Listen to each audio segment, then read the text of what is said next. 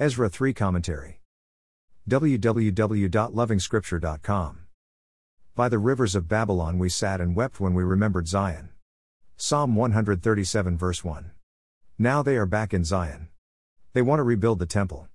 They start performing the temple rituals. You can easily tell that the remnants have missed the presence of the Lord. They have longed for this very moment. The temple and its systems represent an all-important point of interaction between the Lord and His people. It all points to man's search for God. That is the essence of religion.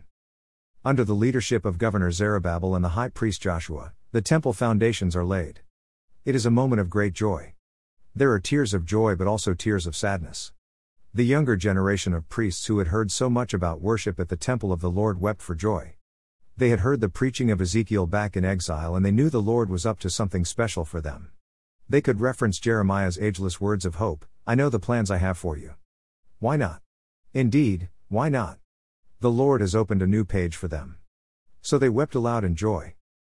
The older generation who had seen the glory of Solomon's temple also wept aloud. They compared the two structures and immediately knew they were in for an inferior product. Will Israel ever get back to the glory days of King Solomon?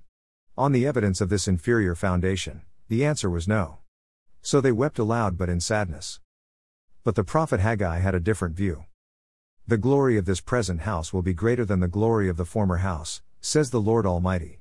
And in this place I will grant peace, declares the Lord Almighty. You immediately know the prophet is not referring to Zerubbabel's inferior temple. Israel would have another temple, more sumptuous, Herod's temple.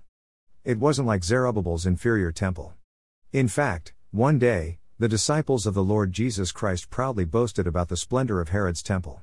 But referring to this very temple, the Lord Jesus would say, "Destroy this temple, and I will raise it again in 3 days." Probably the prophet Haggai is referring to the temple that the Lord Jesus Christ built. Yes. Yes. Yes. He is the son of David who finally built the Lord a dwelling place. But importantly, this temple is the person of the saint.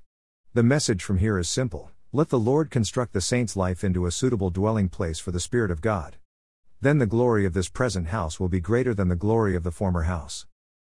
More resources visit http://www.lovingscripture.com.